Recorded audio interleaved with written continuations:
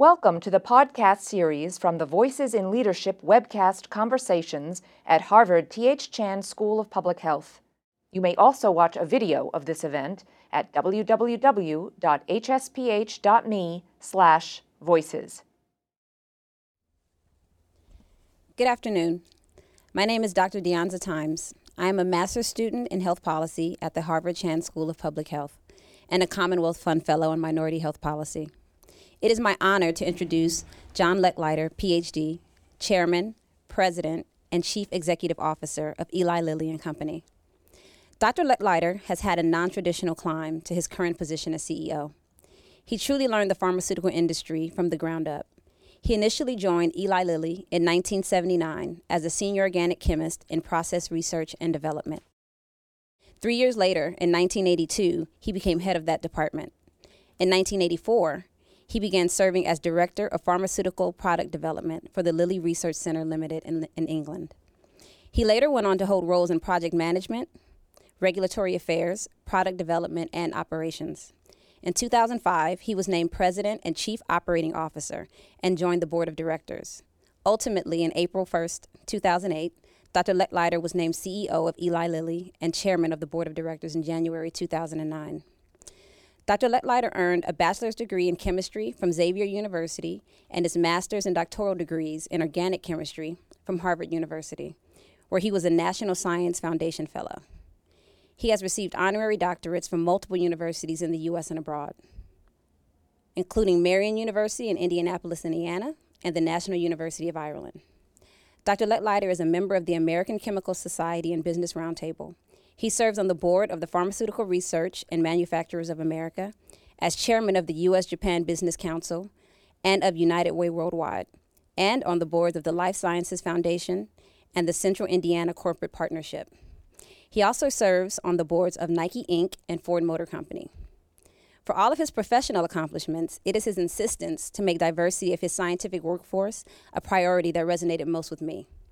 Under his leadership, Eli Lilly has shown progress year after year in diversity initiatives and climbed Diversity Inc.'s top 50 list. Before I turn the session over to our moderator, Ashish Jha, K.T. Lee, Professor of International Health and Director of the Harvard Global Health Institute, please join me in welcoming Dr. John Lechleiter to the Voices in Leadership series at the Harvard T.H. Chan School of Public Health.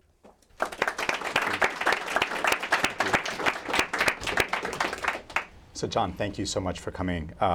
Boy, that set of responsibilities as was outlined, I don't know how we fit this in, but really appreciate you I'm doing glad this. we did.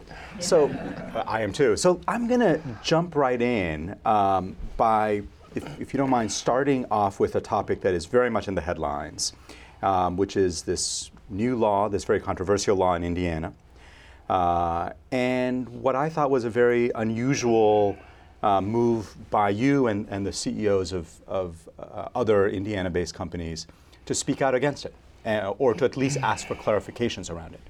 For those of you who have not followed this very closely, the Indiana legislature passed and the governor signed a bill ostensibly to defend religious liberty and practice of religion, which I think we all agree with, but it raised very serious questions about protections, some fundamental protections for gays and lesbians as well as other groups.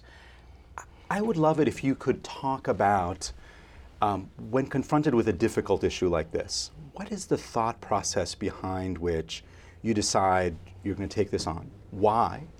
And then what's the process that you go through to put yourself and your company very much into the public space in saying we need to make changes to this law to defend an important group of people? Well, it's a very good question, and this has been all over the news. In fact, it's been in the global news arena the past week or so. And of course, our company follows this like we would follow any piece of legislation in our home state. To put it in perspective, Lilly has about 38,000 employees around the world and about 12,000 work in Indiana. I think to make things more challenging for us, we're sort of the last research-based pharma company in sort of middle America. I mean, it's more along both coasts. So we have to be very attuned with the requirement that we be able to recruit and retain people from all over the world, not just from both coasts, to come to work in Indiana. We're interested in making sure, we have a vital interest in making sure that Indiana remains a welcoming place, a place where individuals not only would want to come to work, but would want to stay and grow and develop as people and as professionals and be important parts of the community. We think that is the reality of Indiana, but we were concerned with this legislation that not for what it says about religious freedom, but for what it sort of leaves open to question about whether or not it would affect the rights of particularly the gay and lesbian community of people based on either sexual orientation or their gender identity. We want that clarified. We want to make sure that in the name of protecting religious freedom, we're not introducing something that would enable those individuals to be discriminated against.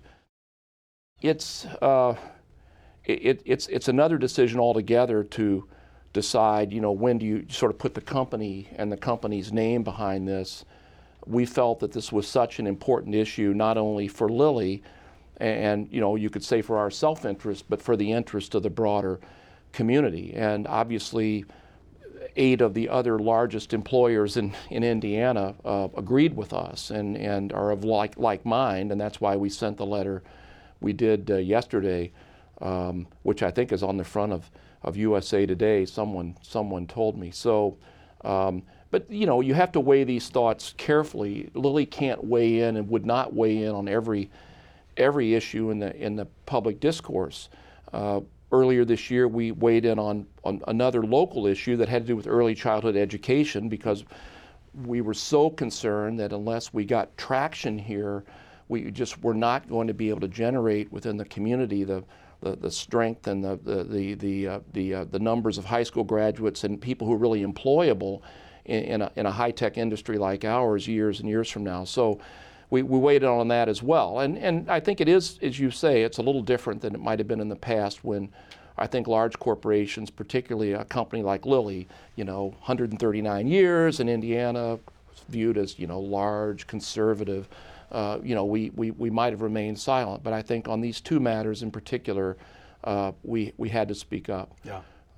So as I saw that decision and I had a chance to read some of the things you had written about leadership, and I'm hoping we can go back to talking about a story that you describe from the late 70s, I think, of Sir John Harvey Jones, who was the CEO of a major chemical company in England, asked to describe the attributes of leadership. I'll let you tell that story, but then I'll come back to this decision and how it fits into that. Well, I tell this story a lot, even inside the company. We lived in the UK from 83 to 86, and I remember watching an interview on BBC while we were there of Sir Harvey Jones, who at that time was near the end of his tenure as the CEO of ICI. It was the big British chemical conglomerate, really on its knees in the 60s and 70s due to a variety of factors. He was a lifer at the company. He joined him as a chemical engineer. He has a very imposing presence. He had this long black hair and a Fu Manchu mustache. He kind of looked like Vlad the Destroyer, but he was the CEO of ICI, and by that time sort of legendary in terms of his ability to have turned the company around and a sought-after speaker. So I thought, I'm going to take notes here. They're talking to John Harvey Jones. And so the interviewer asked him, much like you're asking me, what are the most important attributes of leadership? And I got my pen and paper ready, and he said something that I didn't expect, and I probably didn't understand until some number of years after that. He said, well, that's easy. It's 2 things. It's courage and physical stamina. I was would you think of courage and physical stamina? But, after a little more white hair and gray hair, I've come to realize the guy was right. And I think that, leadership fundamentally involves, doing something that has a certain degree of difficulty. There's always a from to in leadership. You're from this to that, and that degree of difficulty means that oftentimes you have to overcome resistance, and overcoming resistance requires a modicum of courage under any circumstance, I believe. The position Lilly took on the matter we just talked about will not be popular with everyone. You have to be able to sort of weather that and brook that to be able to, before you decide to go there, okay? I think physical stamina, I tend to translate that down into persistence, stay-to-itiveness, grit, determination, because there's many setbacks along the way. Lilly has just gone through a period where we've lost the patents. The patents expired on our 4 largest products, and all of you know how this works. The generics come in. It's a very efficient process, but we just watched about $10 billion of revenue off a base of maybe $25 billion melt away over a several-year period. That was challenging enough, but we couldn't have foreseen in 2008 the Affordable Care Act, which fundamentally changes the way much of healthcare is delivered in this country. We could not have foreseen the Great Recession, which was just the storm clouds were just gathering. So, any journey of leadership always requires overcoming obstacles and dealing with adversity, and I think that's where the physical stamina comes in. I think knowing that, I had a serious health condition a few years ago. I had an aortic aneurysm, and I was hospitalized. I had surgery. And I checked out for 2 months. There was no question in my mind. I wasn't going to try to halfway do the CEO job. I just turned the reins over, as Kate knows, to our CFO. He became the acting CEO, and I recuperated. I recovered from that surgery successfully. But you can't do the job of a leader without physical stamina. Wow. So you describe these 2 traits, and yet one of the things that you've often talked about is that it's hard to quantify or describe in great detail what great leadership looks like, because it varies based on context. So do you think these 2 things are the 2 things in your mind, I'm not suggesting they're the only 2, that are constant and other stuff varies, or I guess how do you conceptualize leadership in different contexts? Because you can imagine leadership in an academic context, in your first job, what leadership looks like may be very different from if you're leading a Fortune 50 or Fortune 100 company. So can you talk about leadership in different contexts and what that might look like? Sure. I think that there certainly is context. I think leaders in different contexts, leadership can look differently. I don't think it's necessarily also a hierarchical thing where, we expect our president to be a leader, we expect a CEO to be a leader, a department chair to be a leader. Okay, I think leadership can happen at any level. I mean, I see within our company lots of examples of leadership on the part of people in entry-level roles, and I admire that. I try to point that out when I see it. I think a constant, though, I think courage and physical stamina are sort of, you've got to carry those in your bag with you, as you go through this journey. I think leaders fundamentally take a stand about something or something. They are going to stand for something. They're going to be seen as being supportive of something that maybe doesn't exist today but might exist tomorrow. JFK famously took a stand in 1961. We're going to put a man on the moon by the end of the decade, return him safely to Earth. So there's always sort of a goal aspect to leadership. I said the from too earlier, but I think leaders take a stand. They're unmovable from that stand. They're flexible enough to think about the ways and means of accomplishing the goal. They try to create a big tent so that there's no leadership without followership. You've got to invite people in and convince people at the end of the day that what you stand for is worth their support. If someone said, well, in 7 years tomorrow, I guess, of my being CEO, what would I stand for from an industry perspective? I think most people in the industry who know me would say I stand for the continued robust investment in R&D and a policy environment that encourages innovation. I mean, I think that's what all I've been talking about for. Yeah. So here's for us at the school, in some ways, the million-dollar question. So can this be taught? Can you teach leadership to people? And if yes, how do you do that?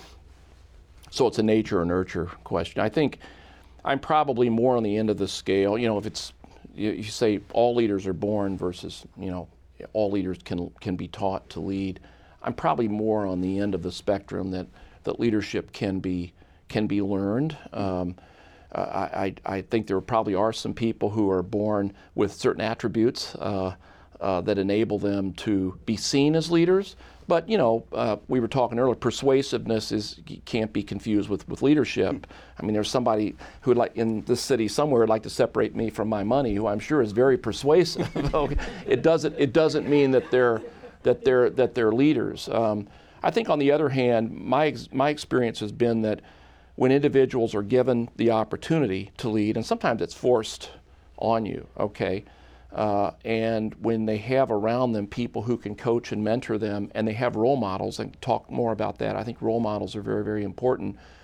Many people can step up to leadership. I mean, when I joined Lilly as a chemist in November of 1979, did I really think I was going to be the CEO of Lilly? I mean, I would have laughed out loud. I mean, nothing could have been further from my mind, but I was given opportunities over time, first to lead a lab, then to lead a department, then to lead a division, and then I was given responsibility to lead the Community United Way campaign. And I mean, you have all these different experiences, and you find, I can do this, and I learn more as I go along. I learn, how to be a better leader as I go along. It wasn't conscious, but in my case, I was fortunate because it happened. And I believe that most people who walk in our door can develop leadership, can be leaders in the course of their careers. So what's your strategy or your company's strategy for developing the next generation of leaders at Lilly?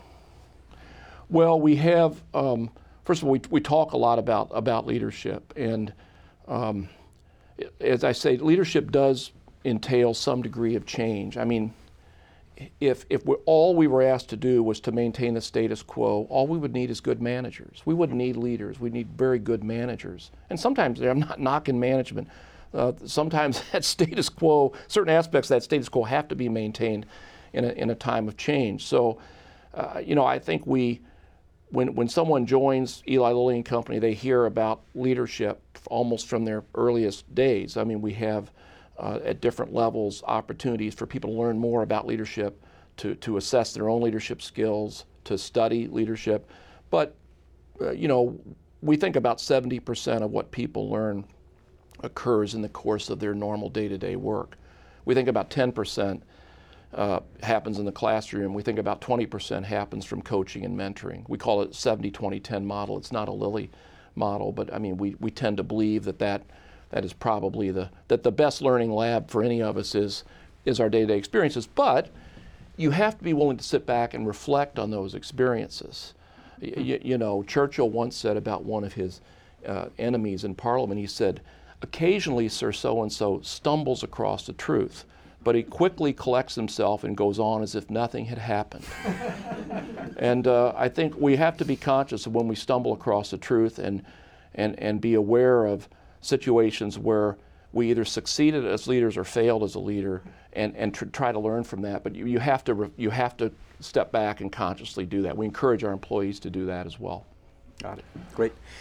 So students in the room, students who are watching, who are here because they want to not only learn a body of knowledge, but want to prepare themselves for leadership opportunities that might come along, advice at an early stage of how you do it, how you prepare for it, how you, if you stumble across that opportunity, don't go along as though nothing happened? Yeah, I think that that leadership opportunities for leadership abound. First of all, and I don't think any of us typically have the opportunity on a day-to-day basis to take on what I call a save the world or boil the ocean kind of leadership job. They tend to be in small things. I had leadership responsibilities when I was in college for volunteer organizations. In fact, sometimes volunteer organizations are almost the best way to develop your leadership because you have a lot of responsibility, but you don't have a lot of authority. And I think that, when you have the position power, people sort of do what you say because you ask them to do it or demand that they do it. When you don't have that, you've really got to bring people along. They've got to want to follow you because they see something that's very compelling, that's in their interest as well as the organization's interest. So, I would say to students, practice. I mean, practice your leadership. And if you're involved in a student group, if you're involved in some kind of a fundraising campaign, if you're doing something online with a group of friends, I mean, where are the opportunities to show that leadership? What is it that you stand for, and how is it that you can bring people along with you? Communication is an essential part of leadership. When I said earlier, leadership usually involves some degree of change, it means that you typically have to overcome resistance. And sometimes it's not hostile. It's not people that are hostile to you. It's just people tend to get comfortable with a certain way of doing things or a certain way of thinking about the world. To move those people, you have to present a convincing argument, but you have to repeat that about 500 times sometimes. So, as we looked at this journey that we've been on at Lilly in the past 7 or so years, I described this huge patent cliff. I only said about 5 things the whole time. I mean, I found different ways to package though, but I basically kind of said, we're going to face this huge patent cliff, and we don't have the pipeline ready yet to launch and replace all that revenue. So we've got to take some actions within the company to deal with that. We had to downsize parts of the company. We had to cut costs. Having said that, we're going to keep investing robustly in R&D. We believe we have an early stage pipeline that will mature.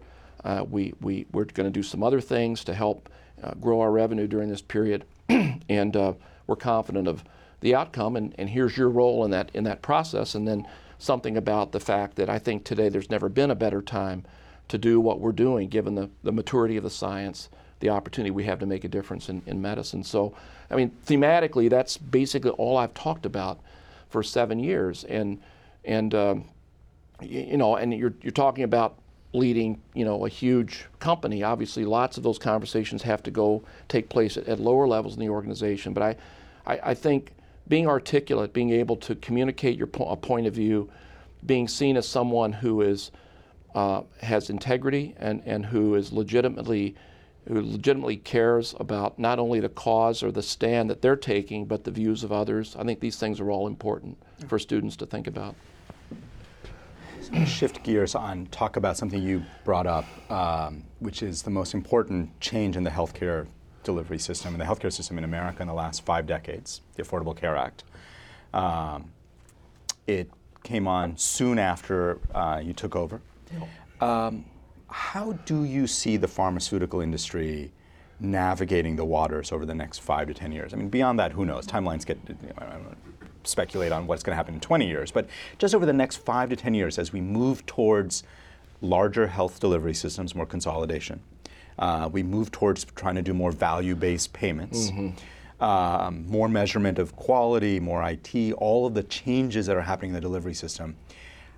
It's a different world. It's a different world for you guys. How do you see yourself, but also the industry navigating that kind of more broadly? And what are the challenges that it poses? Yeah, it's a very good question. I think that, first of all, the industry supported the Affordable Care Act because it was difficult for us to see when we believe, as we do, that medicines are an essential part of preventing disease and treating disease. It's very difficult to see 50 or 60 million people sitting on the sidelines hoping, almost by chance, that their situation is going to be such that through emergency care, through charity or whatever, they're going to get access to our medicines. Didn't make any sense.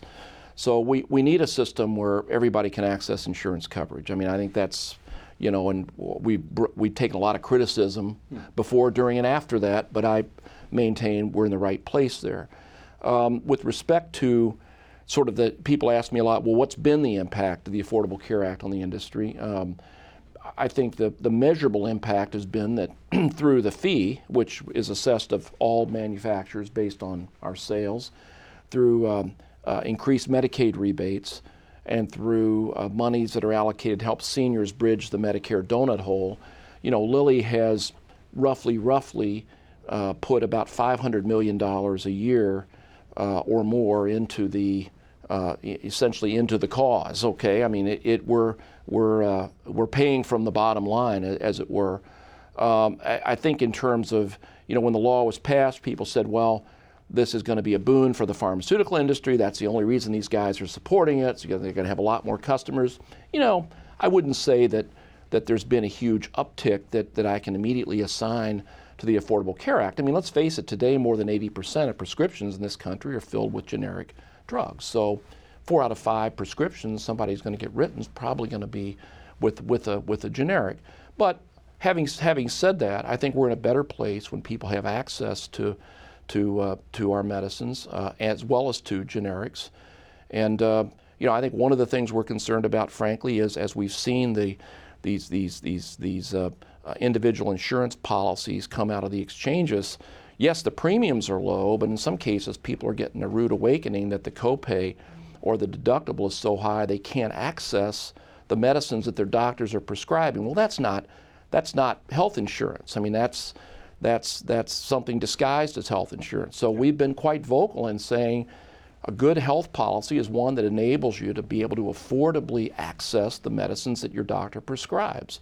That's a decision the doctor makes. If someone is getting a branded product or a generic product, well, we have to compete based on the merits of the products, and we're obviously, that's the business we're in. So. Right.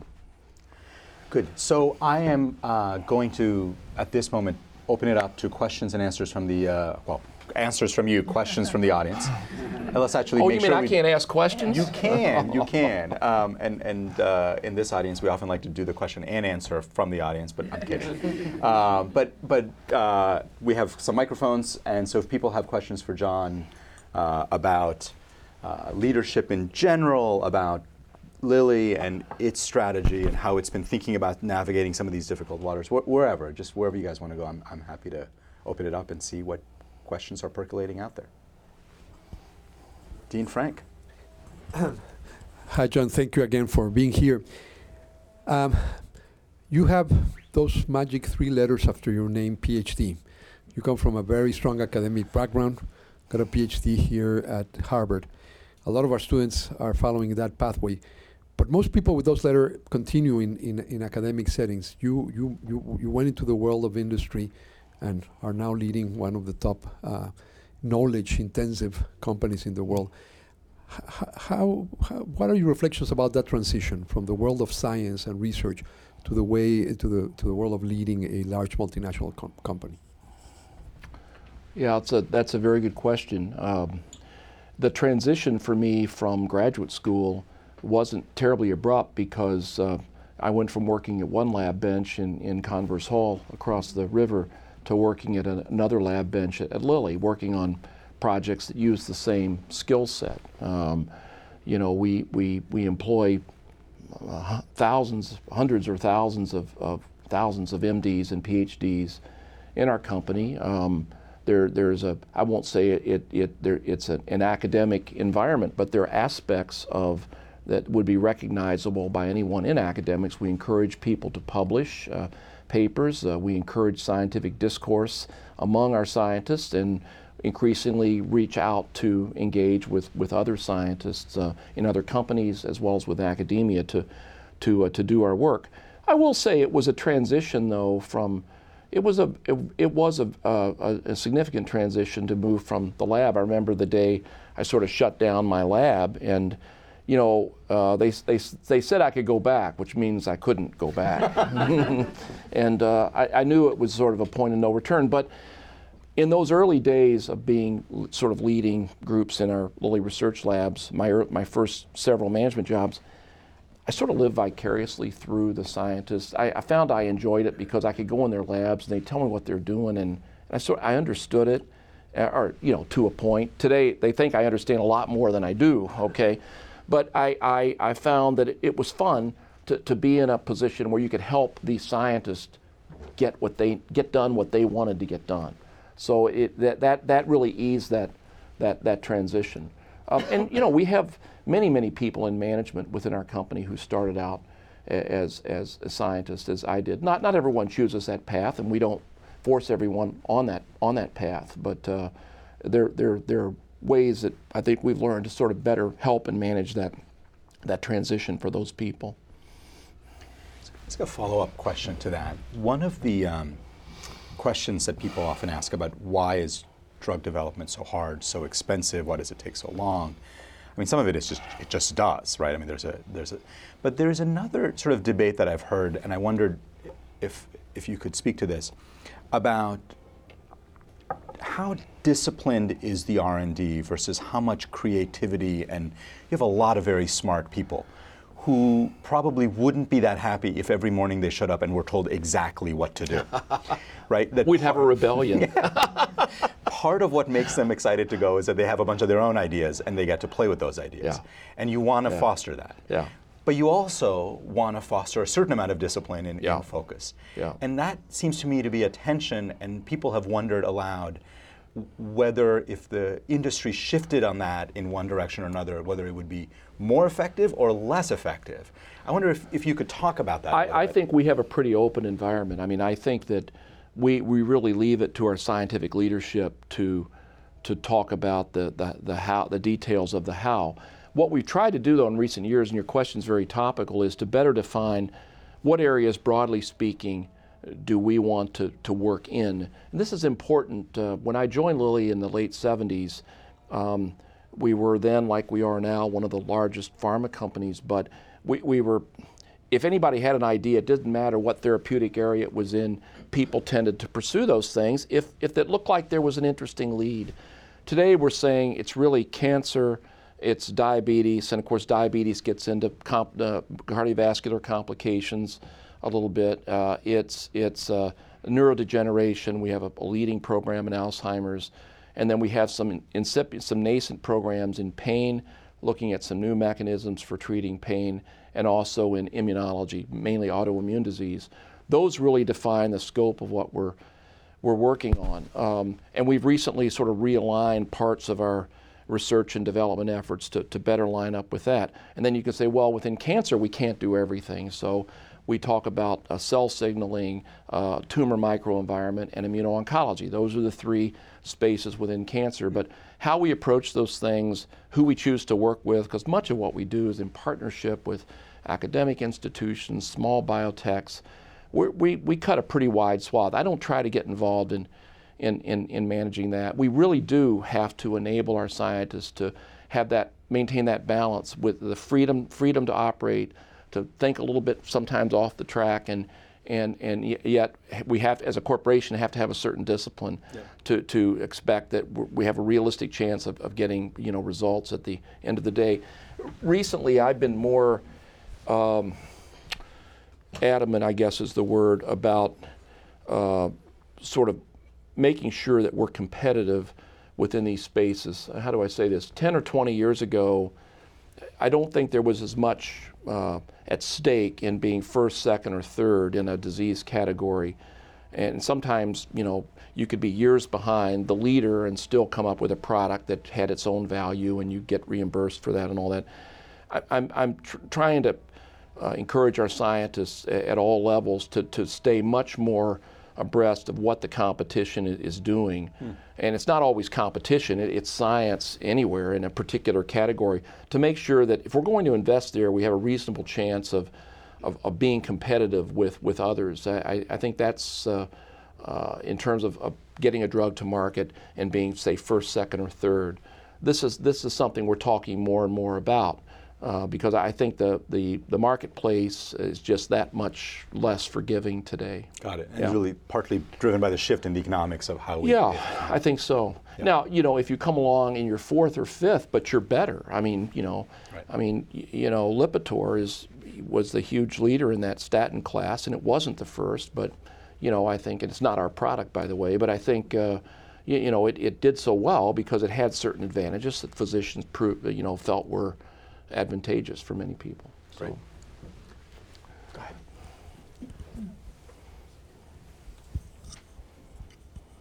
Hi, my name's Rosa. I'm a health policy student here, and my question is on clinical data transparency. So some of your competitors, GSK and Pfizer, for example, are driving this push to open access to patient-level clinical trial data for the wider medical and research community. And my question to you is, do you see this as a threat or an opportunity to the pharmaceutical community? Well, I think ultimately it's an opportunity. I mean, Lilly has been at the forefront of transparency. I mean, we were among the first, this is prior to any legislative action. Back in 2007, I think we were the first company to disclose all the non-clinical grants that we made. We've several other things that we've let in disclosure over the years. Where obviously with the Sunshine Act, we have requirements now here in the U.S. and soon next year in Europe for disclosure. I think we can find the right balance between disclosing the data and protecting, first of all, patient privacy, which is something we have to be concerned about, and then protecting information that may be confidential to the company. And I think that there's some good to be done there. I mean, I think that researchers having access to large databases of patient of information, I think you would imagine could be a terrific substrate for further work and queries and planning further research. So, I think it's inevitable that the transparency movement within the industry has a full head of steam behind it, and I think that Lilly's going to continue to be part of that. Thank you. Diane. Hi, I'm Diane Worth, here at Immunology and Infectious Diseases. Sort of a question, maybe asking you to use your pharma organization hat. Neglected diseases that really minimally affect people living in the U.S. or Europe, yet are major health problems: malaria, tuberculosis, the neglected parasitic diseases. From an industry standpoint, I mean, clearly basic discovery can be done in academia, but the actual production and, sort of the development of drugs and the production really are an industry function. And I just wonder, Lilly has now moved away from infectious diseases, so you're not directly involved, but in your broader roles, what do you think the role of industry is? What novel ideas are there to be able to continue to discover and then deliver such therapeutics or vaccines to neglected populations? Yeah, it's a very good question. I think a partial answer, came from an industry perspective with the London Declaration a few years ago. And I have to give credit to the Gates Foundation for really spearheading that. Most of our CEOs meet with Bill Gates once or twice a year, and so he's vitally interested in making sure that to the extent possible, the foundation works with us to either incentivize drug development in some of these areas or to connect the dots and enable people who may be working in one of these neglected diseases to at least have access to our chemistry libraries. The one thing Lilly is working on, we've been very involved with Gates in this TB drug discovery initiative, where half a dozen or so, there may be 8 companies are now involved. Essentially, we've opened up our chemical libraries, and we're working with the IDRI group, Infectious Diseases Research Institute, based in Seattle, to do secondary and tertiary screening of these molecules in their TB screen. With the goal of having an oral therapy that can successfully treat the disease in a 1-month course of treatment. That's kind of been the ambition of this group. We have several of our scientists who are quite involved in this, so even though it's not a mainstream research effort for Lilly, you're correct. We essentially ran into a brick wall in the area of infectious diseases in the early 90s, and we moved our research over to neuroscience and other areas, but we still maintain that effort. And I think if you look at Sanofi, you look at Pfizer, you look at a lot of the other companies, particularly the companies that are in vaccines, which we are not, I think more and more attention is being paid to this. I think the question becomes, how do you sustain that? How do you incentivize it? How do you essentially reward the risk takers for having taken the risk to begin with? I do see, as I read the literature, just as you do, and what's written in the public space, I think more and more companies are beginning to move in, or you could say back into an infectious disease. And partly because the FDA, there are some incentives there, and there may be others coming in this legislation coming out of Chairman Upton's committee that would make that more enticing. But over the years, I've heard people say to me, "Well, you guys must have gotten out of infectious disease because you couldn't make any money on a 7-day course of treatment. You'd rather be in chronic disease where you're treating people for the rest of their lives." I wish we were that clever, but that wasn't the thought process at all. Lilly wrote the book on a number of vancomycin, erythromycin, cephalexin, tobramycin, cefaclor. All these molecules came out of work we did in partnership with others or in our own labs. And we had a 30 or 40 year history of leadership in infectious diseases. We hit the wall. I can tell you personally, we tried to come up with what is the next iteration on the cephalosporin nucleus. How can you do better than vancomycin? And frankly, nobody. Vanco, discovered in the 50s, is still last line of treatment for many of these very difficult to treat organisms. So we would have loved to have done more in that area. We'd still be in there today, but scientifically, after cefaclor, we had something called loracarbef, which was a Carbis FM. It didn't do very well because frankly it wasn't demonstrably better than what was already out there. So the science has to get us there. And it turns out these bacterium are pretty tough little guys. They've been around a while. They've evolved. Yeah, go ahead. Well, the quick question is, so the broader scientific enterprise of our country, primarily funded through NIH, has seen some pretty tough times. Does that worry you about tackling some of these really difficult issues? Do you think, do you still think the best days are ahead of us on scientific discovery? Well, I think we've made a big mistake in terms of in terms of our funding of the NIH. And we should be funding it in a more robust way. In constant dollars, I'm told the NIH funding peaked in 2003. Not last year, but more than 10 years ago. Francis Collins makes this point. This is the wrong time not to be investing in the life sciences. We're starting to make sense of a lot of the information that sort of began to flow out of a big pipe with the Human Genome Project and others that followed. Our understanding of some of this disease biology is exquisite. Now, that doesn't automatically mean we're going to get new medicines from that, but I don't think there's ever been a more opportune time for investment. And what the NIH, in my view, has done best is to really help elucidate disease pathways and ultimately targets. If you said to me, what's the hardest part of discovering new medicines, whether it's for Alzheimer's or whether it's for malaria, it's having good targets. Our industry spends only a little bit of what we do. We can't afford to spend as much as we might like to discover new targets. Occasionally we do. Lilly's had a few over in recent years, but what we'd rather do is to once a target's elucidated, figure it out how to make a drug, an antibody, or a small molecule that interacts with that target. We've gotten a lot better at doing that, yep. but the number of new targets hasn't increased commensurately. I'm hopeful that it will, and I think the NIH plays a big role in funding the research that really leads to that. But we need to increase the level of NIH funding. Sorry, you waited very patiently. Go ahead. Thanks. I'm Shelley. I'm a student in biostatistics. I think my question probably pertains to some of the students in the room. I think we probably find ourselves in similar situations as when you first started at Eli Lilly, in the sense that we maybe know where we're headed for the next couple years, but maybe we don't have a sense of our long-term trajectories.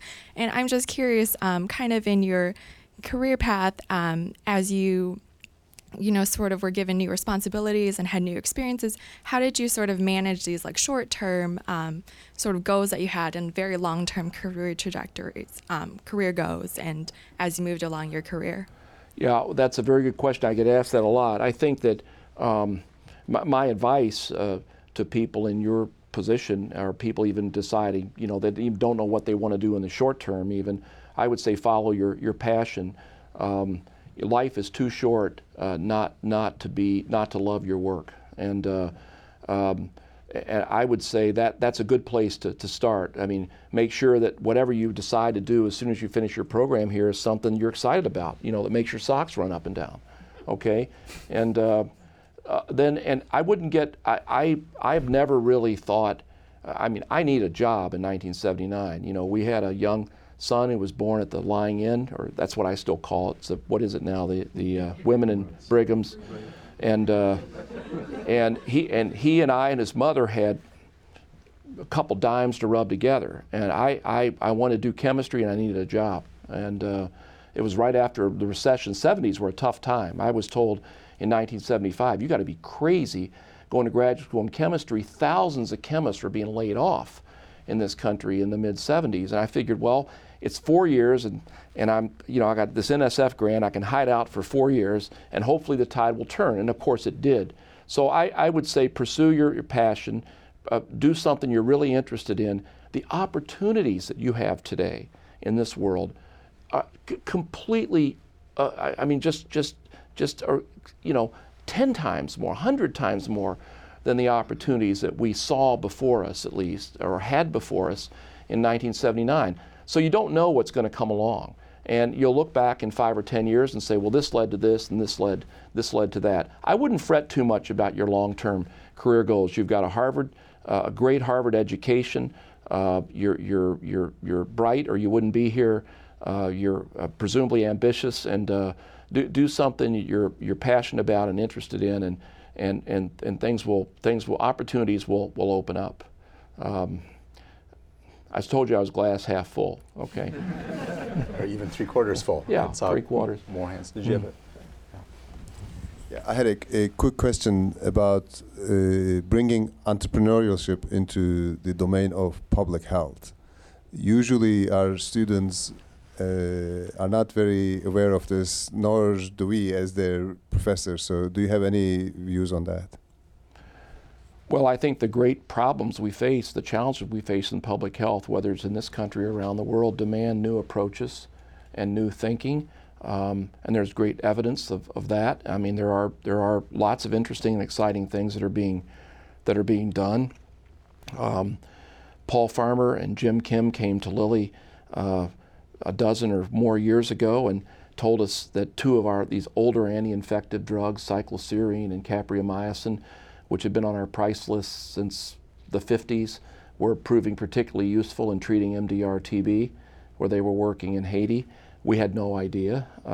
So we made initially a donation of medicines, but then that hatched something called the Lilly MDR-TB Initiative, which we launched in 2003. We've invested about $200 million in transferring the technology to make both of these drugs to companies in China, India, Russia, and South Africa to enable the creation of markets in those countries for those medicines, and then working with 24 healthcare agencies, from Doctors Without Borders to Harvard Medical School, to make sure that healthcare workers are trained on the DOTS therapy approach and trained to use these medicines. So this was an example of a very entrepreneurial approach to treating one aspect of one very difficult to treat disease, but we've seen so many interesting creative ideas come out of this, not driven by us so much as by our partners.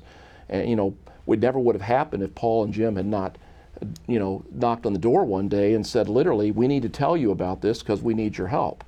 We responded, but Paul may be the most entrepreneurial, healthcare worker in the world. I don't know, but we need new approaches, and this is one thing that I've always thought Harvard could do so well with the business school, the Kennedy School of Government, the Harvard School of Public Health, the medical school.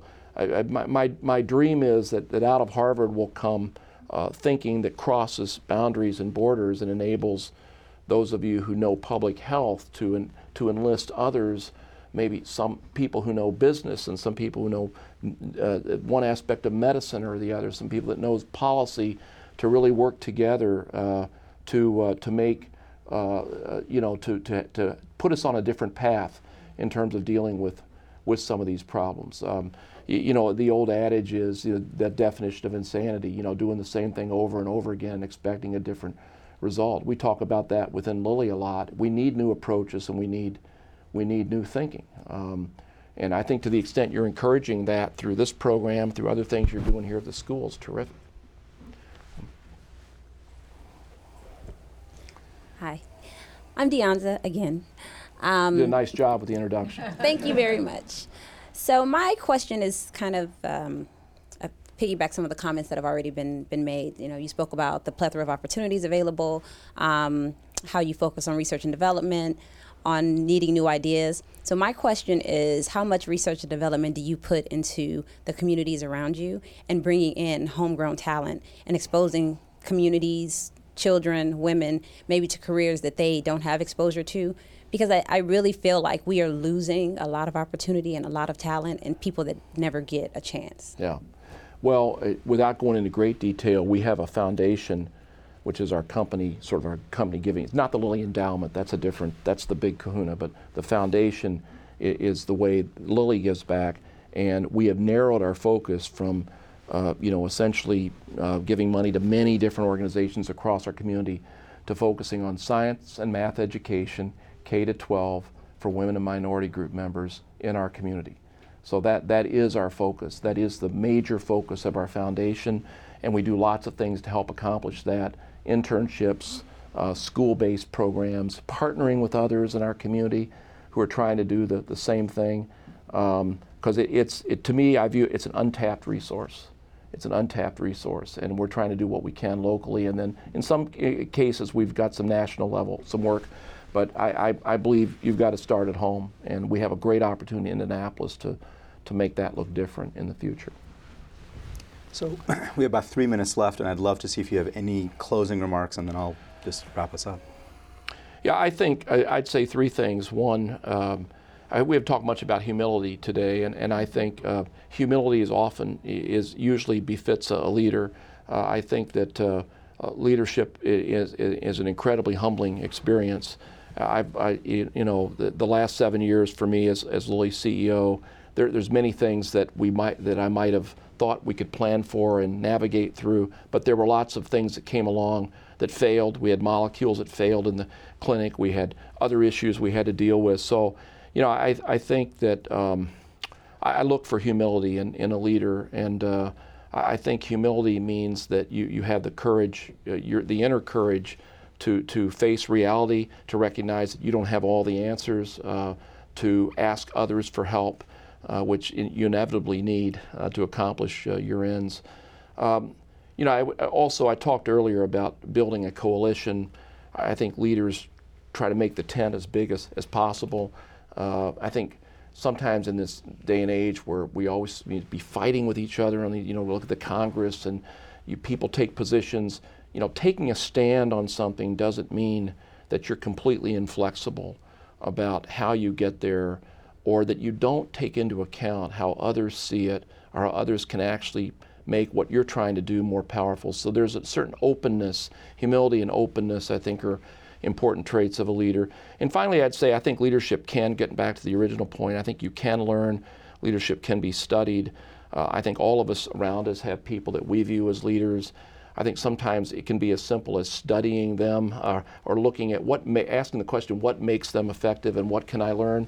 And you can read books. I mean, the most extraordinary story of leadership that I've read recently was 1776, this book by David McCullough.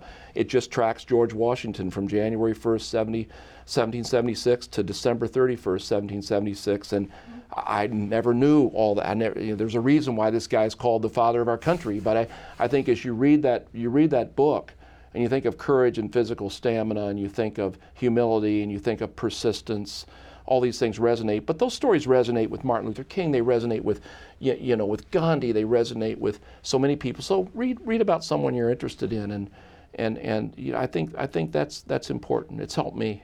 That's great. Yeah. And it's a phenomenal synthesis of everything you've talked about for the last hour, and I'm not going to try to repeat it, but I want to add one more point that you brought up, which I loved, which was the notion of find an opportunity where you have a lot of responsibility but not a lot of authority. It's really good practice for leadership. I think you probably have some of that here. I love that. I thought about all the ways in which I too could get a lot more practice in leadership. John, this has been an extraordinary I've enjoyed it. Thank you so very much for much. making the time. It's Appreciate really it. fun. Thank you. And thank you all for your questions. This has been a Voice